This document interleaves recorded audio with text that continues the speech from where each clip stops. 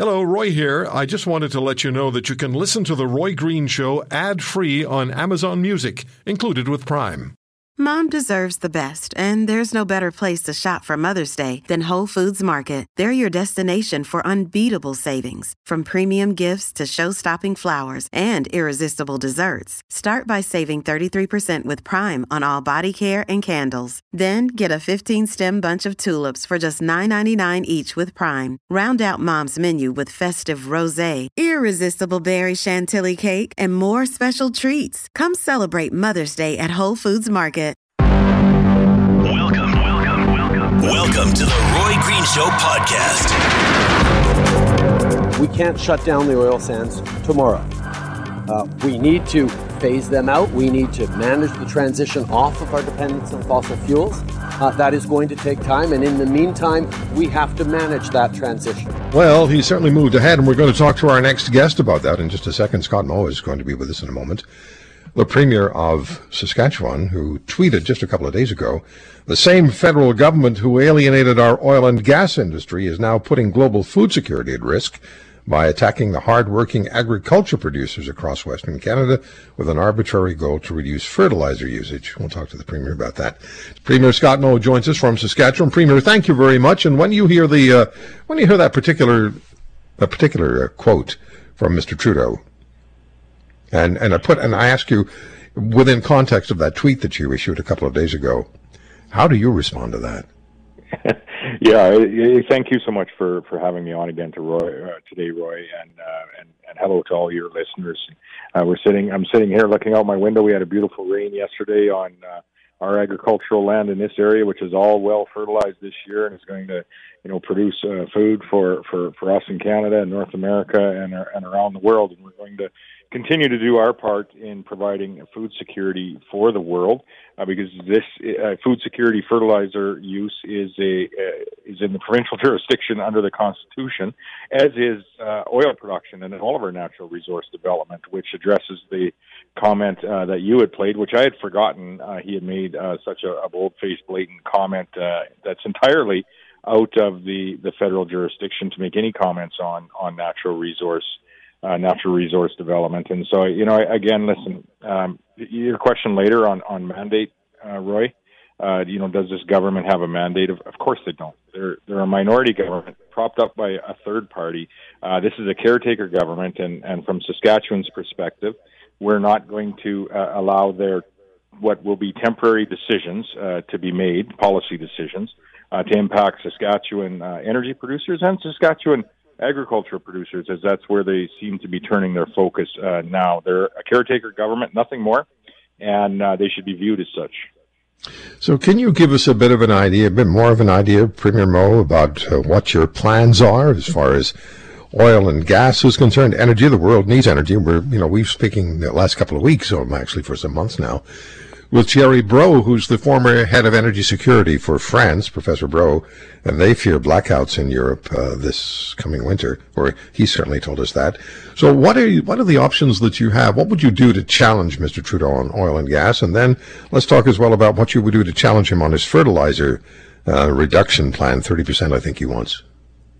Well, we're just simply not going to be paying attention in any way to what his environment minister is talking about on the fertilizer reduction piece. Listen, France, as you mentioned, and France, if they're looking at black or brownouts or rolling blackouts in France, they actually have adopted nuclear power in France, and I'd say they're in likely a little stronger position than some other areas of the European Union that are entirely reliant on Russian oil, Russian natural gas, and Russian coal to keep their lights on and their heat on in their homes. And listen, this is precisely the path that our federal government here in Canada is setting us down, is the European Union path, where we're reliant on other areas of the world. We're pushing our emissions out of domestic production, but we're simply importing those products from other areas of the world, thereby putting our food security and our energy security at risk. And I think it's really time for us to have a much more grown-up conversation around energy security, how we're producing our energy, yes, but ensuring we have energy security not only in Saskatchewan or Canada, but across North America. And if we don't have that North American food and energy security discussion here, who else do you think is going to have it for us? And we produce some of the most sustainable products in the world, available in the world. We need to continue to push the sustainability matrix of what we are producing, but not at the risk of purchasing our gas, our oil, our food from overseas somewhere. Yeah, I may have misspoken. He didn't say necessarily point to France as having potentially blackouts. He said other countries or countries in the European Union. Could have meant France as well. Germany certainly is the canary in the coal mine there. Before we take the break, Premier, the federal government, as you well know, and you talk to the Prime Minister, those must be fun conversations. You talk to the Prime Minister about his objectives, and they always come back and say, it's a climate emergency. What do you say to when they say that to you? What do you say? Well, in the European Union, I would say they're having an energy security emergency. What type of policy, looking back over the last 10 or 15 years, how could this possibly be viewed as a successful policy to, yes, reduce the emissions in countries throughout the European Union, but then, blindly and quietly buy, 35, 45, 65% of their natural gas in the case of Germany from Russia. Some of the dirtier product that is produced globally, much cleaner what's being produced here in Canada, and in essence have provided funding for Vladimir Putin to do what we see him doing here today. And so this is a flawed policy. It's on full display for all of us to observe in the European Union today. Saskatchewan isn't going to be part of any of this type of policy as we move forward. However, in saying that, while we provide our energy security and our food security and do our part to do that across the nation, across the continent, and globally, we are going to continue to make every effort to achieve, the targets around, a net zero potentially by 2050. And we think Saskatchewan has the innovation and the industries to really add to that conversation. However, we're not going to put at risk our energy security, our food security for these types of what are ideological policy objectives of a very unserious federal government. Well, I'm glad to hear you say that, because food security is obviously, I'm stating the obvious here. It's massively important, and we know from the situation in Ukraine, and we've spoken to the Ukrainian ambassador to this country several times in recent weeks on this program, so we know how significantly important getting Ukrainian grain out of the ports is to parts of the world where there's going to be famine if they don't get it, and we would without Western Canadian grain, and without the Western Canada farmers, the rest of it in this country would be in significant trouble in a very short order.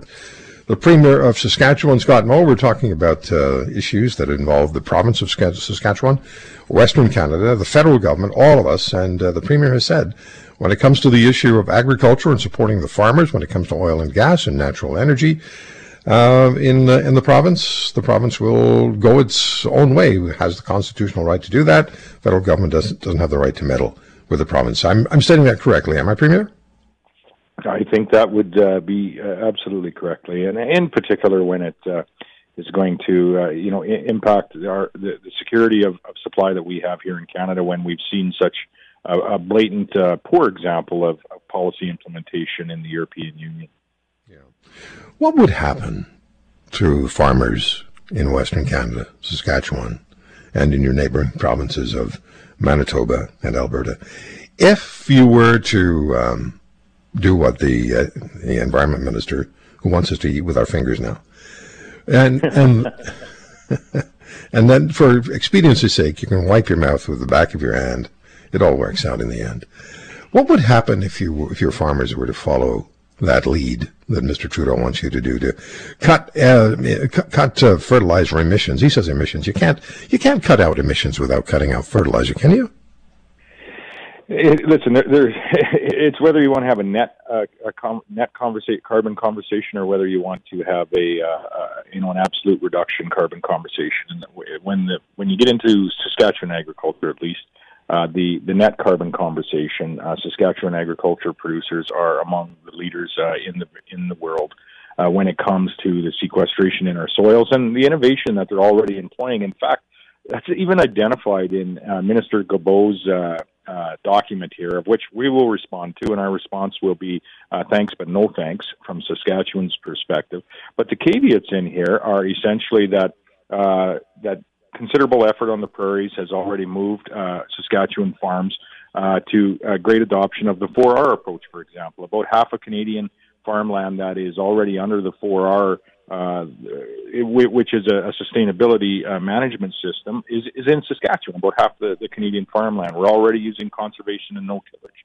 We're already incorporating legumes and pulse crops into our rotation. And then it goes on to say the caveat of not being able to achieve what Minister Guilbeault wants to achieve is all of his information is based on experiments. In some cases, the data isn't accurate. In other cases, there has been a lowering of emissions, and in other cases, there's actually been an increase of emissions. So the whole document is null and void, and is really an ideological policy that this very unserious government, and in particularly unserious environment minister, want to push through with no science backing behind it. And I would just urge the entire government, in particular the environment minister, maybe at the urging of the ag minister that was out here 2 weeks ago, to come out. Just listen to Saskatchewan farmers as to what they're doing and how they are already, year by year by year, enhancing not only our production, but enhancing the sustainability, the intensity, our carbon intensity of every ton, lowering our carbon intensity of every ton of production that we have year over year over year. Do you think they're not even interested in what your position is? They have their view and their position because, as Sylvain Charlot pointed out to us, the food professor on Twitter, in the last budget, there wasn't even a section that was dedicated to agriculture. They certainly had some parts of the budget included agriculture. I'm kind of drifting off the topic here, Premier. I'm sorry. But I just wonder if they're serious about agriculture and what you're doing in Western Canada. No, I don't think they in any way they're serious about agriculture. They're serious about implementing some ideological policy positions that they think are good from their perspective, when in fact they're quite harmful. Case in point, we're going to eat with our fingers now when we go out for supper in the evenings or wherever we might go. Yeah, and then we're going to wipe our. That, by the way. Yeah.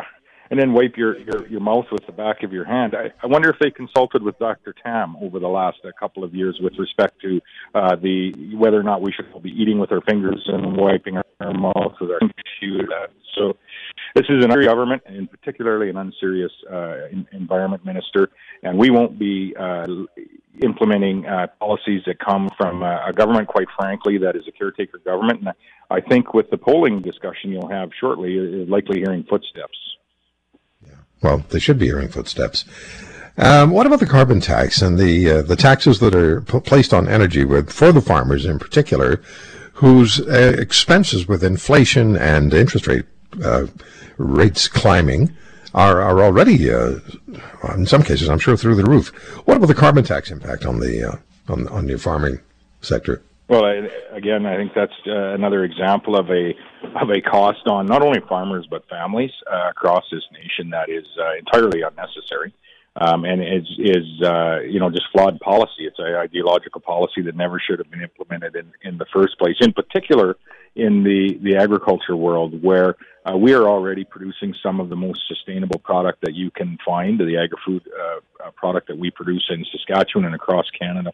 We're actually working on some scientific backed work to put in front of not only the federal government, but to put in front of our customers, for our producers to put in front of our customers around the world, really looking at the carbon intensity of, for example, a ton of wheat or a ton of pulse crops or a ton of canola that's produced in Saskatchewan relative to other areas of the world. And I've always said we should be making market-based decisions on buying the highest quality, most competitively priced, but most sustainably produced products in the world as well. And when you put Saskatchewan products, and I would say even Canadian products, alongside products from other areas of the world, whether it be energy, whether it be agri-food, we fare very well on the sustainability matrix, and we should be buying more of our Canadian produced products. And so that's some of the work that we're doing alongside the Global Institute for Food Security here in Saskatchewan, as well as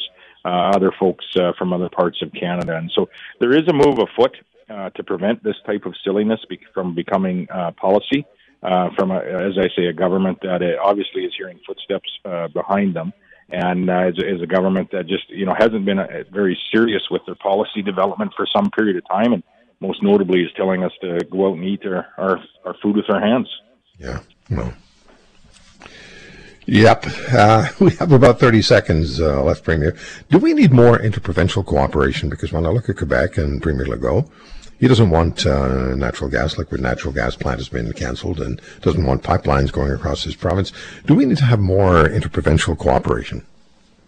Yes, we do. And we also need a better understanding interprovincially and across the nation of what exactly is required and what type of product we are moving relative to, for example, in the case of a natural gas pipeline across Canada through Quebec, is much more sustainable product, for example, than what is coming on the boats into the ports and in the eastern areas of our nation. And so we need to have a much more serious conversation. I would hope that would be led by the federal government, saying more sustainable product in Western Canada, it's Canadian built, Canadian produced, versus bringing in product from other areas of the world. And so we need a leader on that front. It isn't going to be this government. I suspect it could be the next.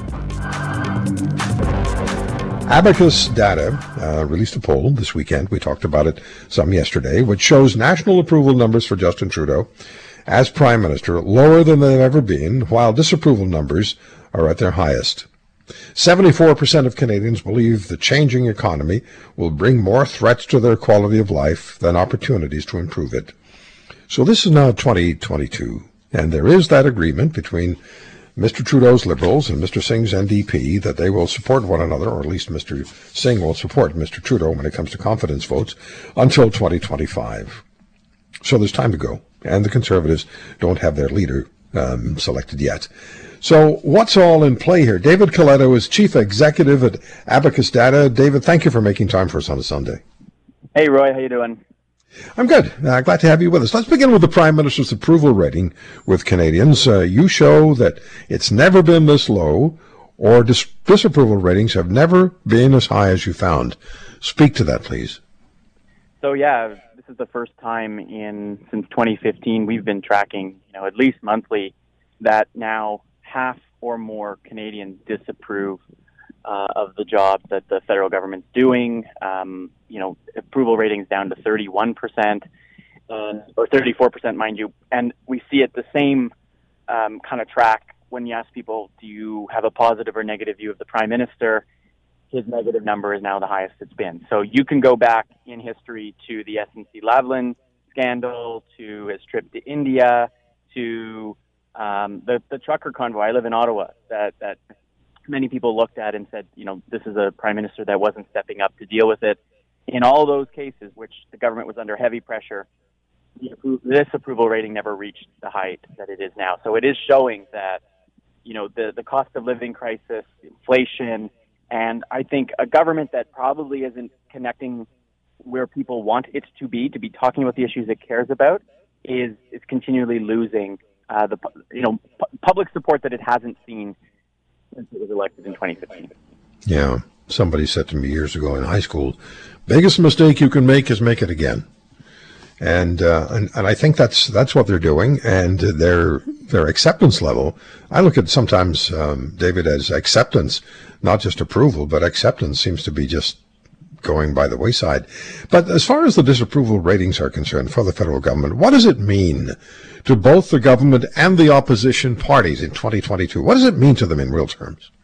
Well, I think, you referenced Scott Moe, the Premier of Saskatchewan, at the start of this segment. And I think when you are increasingly unpopular, you have less leverage. You have less political capital, right, to use against not your political opponents, but different levels of government. It's harder to get people to do what you want when you're deeply unpopular. So I think that's one impact that it has. It's just harder to get people to listen to you, to rally around you when, their starting point is, I don't like what you're doing. I disagree with you.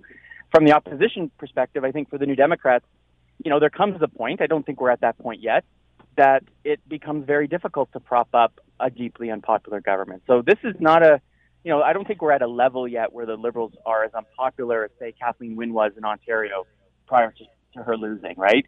But we need to continue to watch it. That if it hits that level, it may become impossible for Mr. Singh to follow through on their deal, because people are also going to point fingers at him and say, well, you've kept this deeply unpopular government in office. So it's something to continue to watch. And so governing is far more difficult when you lose the public's license to govern in a way. Yeah, I have a feeling that there may have been an NDP meeting or two after your poll was released. Just a gut feel. I think you're probably right, and I think they're always reassessing it. But it's probably been a tough weekend for some that followed our poll at all. If an election were held today, I don't really like this question, and I try not to ask it too often, but if an election were held today, based on the numbers you saw, what would we see if Pierre Poilievre were the leader of the Conservative Party and Justin Trudeau were still the Prime Minister running for re-election? What do you suspect might happen if an election were held today? Well, when we asked people that question, we found that, hypothetically, the Conservatives would win far more votes than the Liberals. Are up by 5 points nationally. When you add Mr. Poilievre into the mix, there's still a lot of uncertainty. People don't really know him. Half of Canadians don't have an opinion about him either way, so he's not yet understood. So that's a big variable. But I suspect that the likely outcome is a Conservative minority. I just don't see yet in the current landscape that the Liberals would be able to replicate what they did last year around this time. But that is a huge hypothetical. And as you know, Roy, politics can change really quickly. But I get a real sense that the public is looking for change. And the big question for Mr. Poilievre, if he wins the leadership, will be, is he acceptable enough to people, to take over for Mr. Trudeau? So if Canadians have to choose between Poilievre and Trudeau at this time, based on your polling, who's more acceptable to them? Well, it's looking like right now it's Mr. Poilievre, only because so many people don't really know who he is. And one of the things we looked at in our survey, if you take about half of the country, they self-identify as being in the center of the political spectrum. Pierre Poilievre to that group is not, he's not appealing, but he's not, someone who's pushing them away, who they reject. Whereas many of them are rejecting Justin Trudeau. And so I wouldn't count out Mr. Poilievre because so many people won't know who he is. If he does connect in those early, once he's leader and people get to know him more, we can't assume that people are just going to reject him outright because they're looking for a change. Yeah. When you look at the numbers of members of the Conservative Party, you're saying they have 600, I think I saw something like 670,000 plus. That's just massive. No political party in this country has been able to go to an internal leadership polling, or at least voting, with those kind of numbers before. That's huge. That to me speaks to a number of things. One of the possibilities is that Canadians are really energized and they want to have a say in what's going to happen with the official opposition party. Keep them there or turn them into a majority government or minority government. I think that's true. I also think that it shows just the level of animosity that particularly conservative-oriented Canadians feel towards this government. That the desire for change among conservative or conservative-oriented voters is so strong. I mean, our polls showed this. Justin Trudeau, we test, do you have a very negative view of him? We ask it on a scale. 34% of Canadians have a very negative view of the Prime Minister, right? It hasn't hit that high ever before. And most of those people are conservative. I think it's like 80% of conservative supporters have a very negative view of the Prime Minister. That's a big driver in what's causing them to sign up and have a say in the leadership, because they so want to see the Prime Minister replaced. I've also seen recently, David, some ridiculing of the Prime Minister and his ministers and their policies. And I tweeted the other day, it's one thing to have people angry at you. It's an entirely different thing when they're laughing at you. It's about relevance, Roy. I think this government, at a time when people are feeling anxious about the future, worried about paying their monthly bills, aren't hearing very much from a government that they feel should be addressing them. And so, you talk about ridicule. I think it's a mix of ridicule for some and just simply irrelevance to others. And that's a very dangerous place for a government to be at a time when so much in the world seems wrong and out of place. People don't feel that the government even cares or is listening. Yeah, that's toxic. Can't have that. Can't wake up in the morning feeling that way. Okay, back to the poll, which is scary for the federal Liberals. 75% of Canadians fear the changing economy. That's a big number. 75%. What's the context there? Well, I think it's this insecurity that people generally feel today. It's one of those key questions I use to be able to understand sort of the outlook that people have. And when the specific wording is they feel that changes in the economy will threaten their quality of life as opposed to provide opportunities to improve it. And 75 is a big number, and I think it's indicative of the fact that in many sectors of the economy, people are looking at just the rate of change, and change is something that's inevitable. It happens all the time, but I think we're at a moment coming out of a pandemic, immense amount of changes in the economy, insecurity around the world, that people look and say, I'm not sure anymore.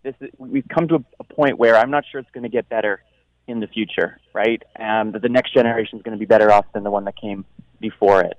And that's from a political perspective, again, a very challenging place to be, because it allows political leaders who want to take advantage of it to feed into it. And I think we see it around the world. This is not just unique to Canada, obviously.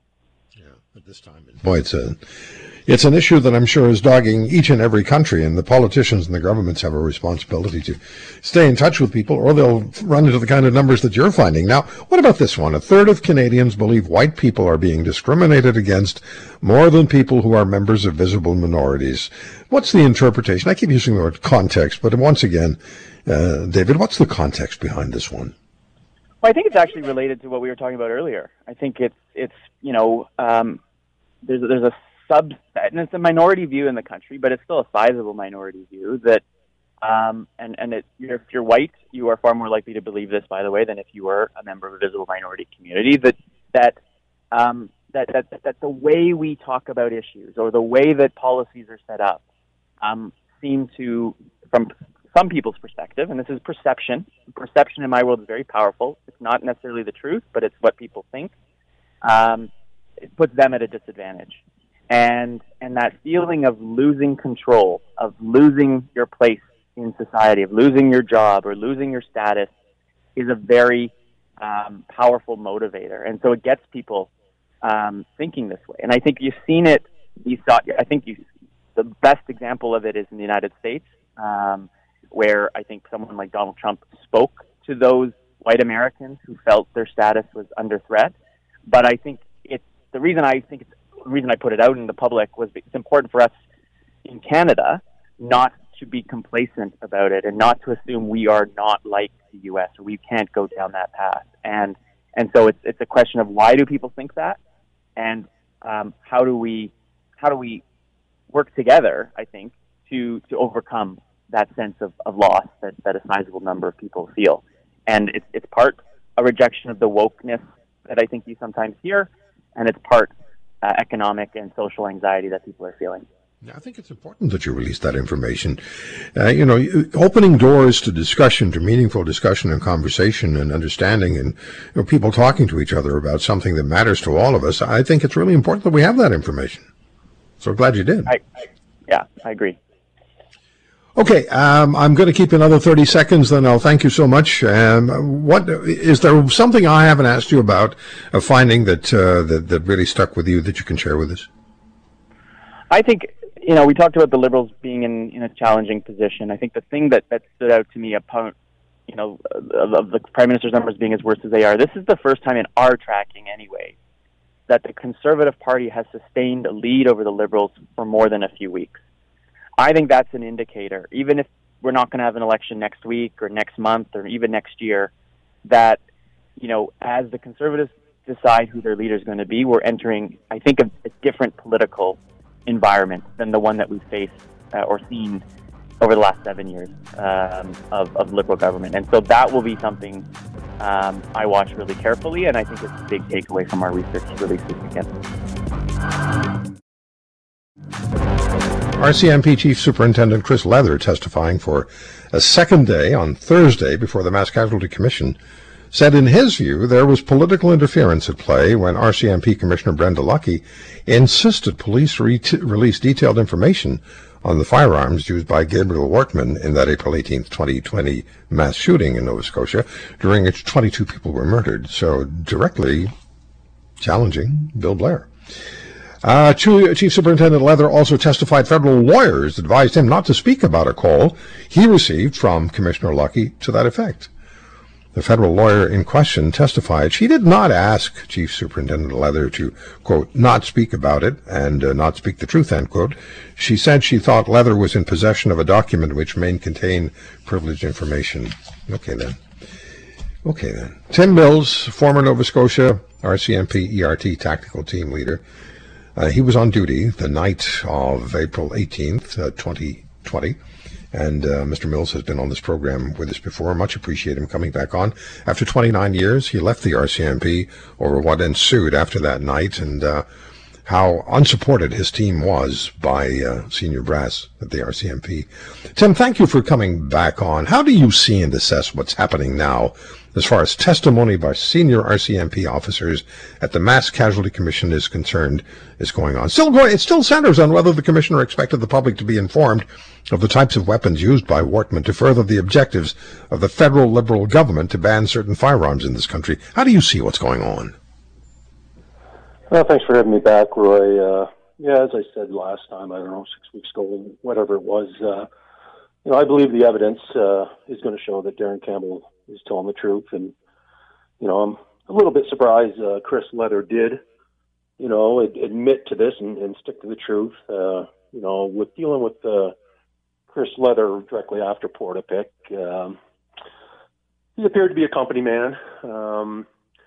He stood the ERT team up 2 weeks after Portapique. We tried to have a meeting with him because we had heard nothing from any upper management. And he stood us up, and so then another 6 weeks went by after that, and so it'd be 2 months, and we had another meeting we scheduled, and he did meet with us, and he did apologize, and he did try to make amends.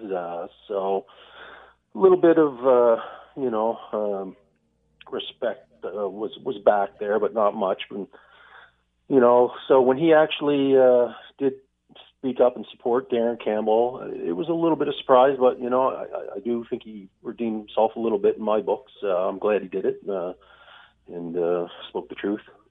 Yeah, so if we can talk about Inspector Campbell for a moment, the Justice Department of this country withheld pages of notes for months from Inspector Campbell, and opposition parties are saying this was done because the notes' contents would be detrimental to the federal government. It's quite alarming, Tim, if the inquiry into the mass murders of 22 people in Nova Scotia has to subpoena the federal government for information from an RCMP inspector that should have been available to the inquiry on day one. Or am I missing something? No, that's pretty obvious. And when I gave my testimony or my interview to the Mass Casualty Commission way back in September 2021, the Government Canada justice lawyers were there in the room at the time. And, I brought up at the time about corruption. The RCMP had this, what they called an issues management team working out of the H Division headquarters in Nova Scotia. And two husbands were on that team, one of the CEO, the commanding officer, Lee Bergerman, and one of the chief superintendent in charge of Halifax District, Janice Gray. And I pointed that out, and I said, that's not even like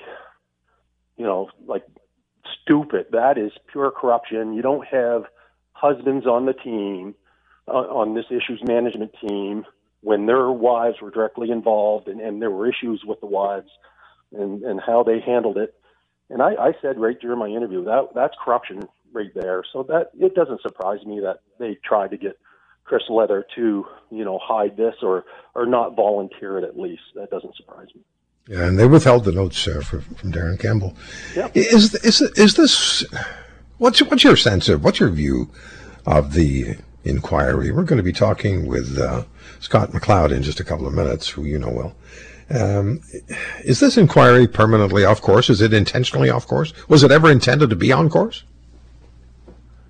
Well, I've stated right from the start, during my interview, during my testimony, I think this is just to appease, the public, the families. Nothing ever changes with these, And I don't know if they were inquiries or reviews or whatever for Maythorpe and Moncton, but I stated nothing changes, nothing, becomes any better.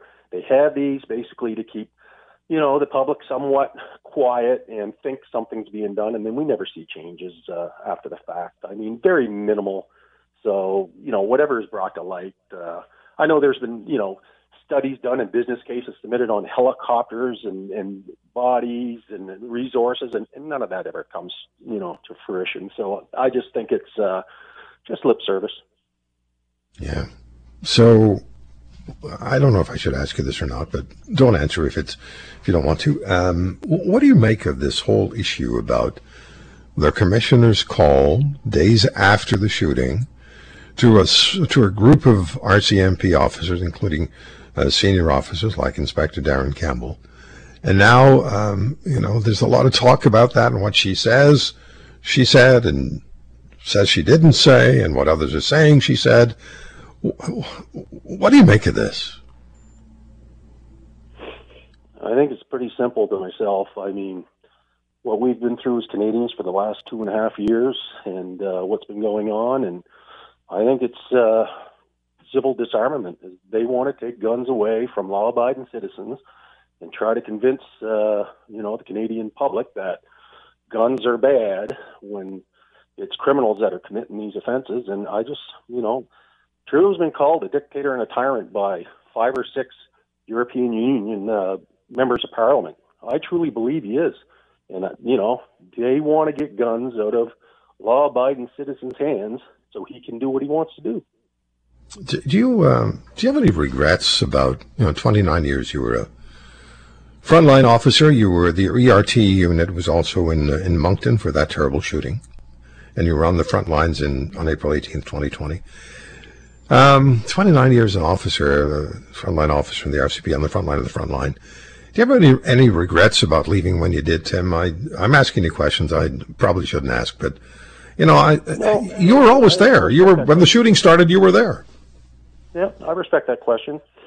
I don't have any regrets. I do, I miss the guys. I miss the work. I enjoy that type of work. Sometimes I felt bad, leaving because of the guys I was working with. But, my only regret is, I guess, not leaving sooner, like not leaving before this and not seeing how abused we were and taken for granted we were, and not realizing that, hey, I'm just a number here, and finding a better job well before that. So that, I guess that would be my only regret. But no, I don't regret my career or anything I've done with the RCMP. And you told us before that after the shooting, after that night, April 18th, 2020, you weren't respected. You weren't dealt with respectfully by senior officers, you and your team. Well, no, as I said before, we've been fighting for 2.5 years to have our voices heard and have this investigated, how we were treated afterwards. And it finally is being investigated. I was contacted, but I don't have a lot of faith in that system either. And I mean, it's just to finally have someone say, yeah, what you guys are saying is the truth. And I mean, I know nothing will come of it. I don't expect anything to come of it, but just for someone to say, yep, you guys are telling the truth, and they're the ones that are lying. Scott McLeod's brother Sean and his brother's partner Alana Jenkins were murdered on the night of April 18th, 2020 by Gabriel Wortman. And we just spoke, as you know, if you've been listening, with Tim Mills, the former Nova Scotia RCMP ERT Tactical Team Commander, on the night of April 18th, 2020. He was also in Moncton for that mass shooting. Scott has been with us before. Scott, thank you for coming on today. I know you have a big concern about what happened in the inquiry earlier this week, and it's major, and it concerns Lisa Banfield, Wortman's common-law spouse. Talk to us about that, please. What did you encounter?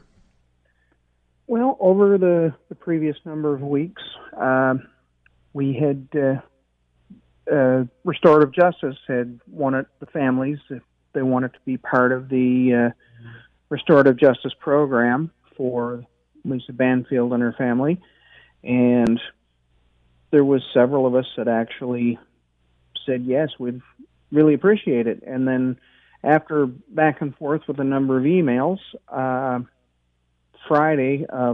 week ago Friday, we were all informed by email that her restorative justice has been completed, and nobody has any idea what took place or why the families weren't involved. So you were supposed to be there, and you weren't? Correct. Yeah. We just nothing. Okay. So restorative justice in Nova Scotia. What does it mean? What's the fundamentals about that? So over the years, everybody's heard about getting, work conditions and stuff. You go put in hours with a company or with a group or something to satisfy instead of a fine or jail time or anything like that. It's a way of community service, I guess what it was called. And this is what it is. It's listed as restorative justice now. So instead of them dealing with actual fines or jail time or anything, if they agree to it, they can do whatever the program is that they set up. And like right now, like with Banfield, we have no idea what she did, but we received an email saying that she had completed whatever this restorative justice program was that they set up for her, and nobody knows anything about it. And one of the things he was charged with was providing ammunition to Wortman, yes? That is correct. And, I mean, it might be listed as far as the courts and the law goes as a minor offense charge, but what she did was actually enable Wortman to have the materials to go out on this rampage he was on. Yeah. It's not the first time you as family members of the victims have challenged what's gone on at the inquiry, and not the first time that you've been unhappy, dissatisfied with the way you've been treated. What's the status now? How do you feel about this this inquiry, and what are your plans? What are your options? I'm not going to ask you what your plans are. Well, you can tell me what you wish, but what are your options? Well, at this point, I don't think there's anything that the families can now do to go try and get anything added or changed. It's just another one of these. Everybody's yelling trauma informed, and trauma informed only seems to apply to police officers and those that are guilty of anything. And the families, trauma informed means we're going to kick you in the stomach one more time. Clearly, I hear you saying that the families have not been treated respectfully, and by extension, the memories of the victims neither. No. To go and protect everybody when you're trying to find facts, and all the people that have got the facts are the ones that they're protecting. They're not letting them speak, or they're letting them speak behind closed doors without anybody around. Lisa Banfield, when she testified, I don't even consider it testifying, because she come in with conditions that she wasn't allowed to be cross-examined, and she was protected from everybody. We even had, for the first time that I've seen, the police department actually come in with their detector dogs and 4 officers to search the venue before the day she testified. And I've never seen them bring in dogs or anything like that before. So that was a real new, surprising thing to see. Yeah. When you see what's going on internally with the RCMP, with Chief Inspector Leather talking about, being told not to share publicly or with the commission the contents of a phone call with the RCMP commissioner, and then also Inspector Darren Campbell's notes being withheld by the Justice Department for months, and there had to be several subpoenas to get them released. What does that all speak to you? That just to me, it just says they're looking at hitting the ticky boxes and saying we've covered this, so that at the end of the day, when this finally wraps up, they can sit down and say, well, we did our best, we did our part. Here's our recommendations, and a lot of people have made some pretty good money sitting just watching everybody else hurt. They didn't want an inquiry. I mean, we've talked about this before. They didn't want an inquiry at the beginning. The initial objective, or their initial objective, was to have 3 individuals assess what happened, write a report, and carry on. And then now they were forced into the inquiry. Even the Prime Minister said at the early part, well, I'm not going to say there's going to be an inquiry. But now they've been forced into it. And is it your sense they're just going to try to do what they did at the very beginning, just write a report regardless of how the families feel? That's what I'm seeing. Is it just like they're just going through the motions to say that they're doing it? Like I have a lawyer that if I have questions to ask, I go through my lawyer, but then it's still up to the commission counsel and stuff whether those questions are pertinent to ask or not. If you're just going to block the questions that are out there, what's the point in even asking questions? Thank you for listening to today's podcast. If you want to hear more, subscribe to The Roy Green Show on Apple Podcasts, Google Podcasts, Spotify, Stitcher, or wherever you find your favorites. And if you like what you hear, leave us a review and tell a friend. I'm Roy Green. Have a great weekend.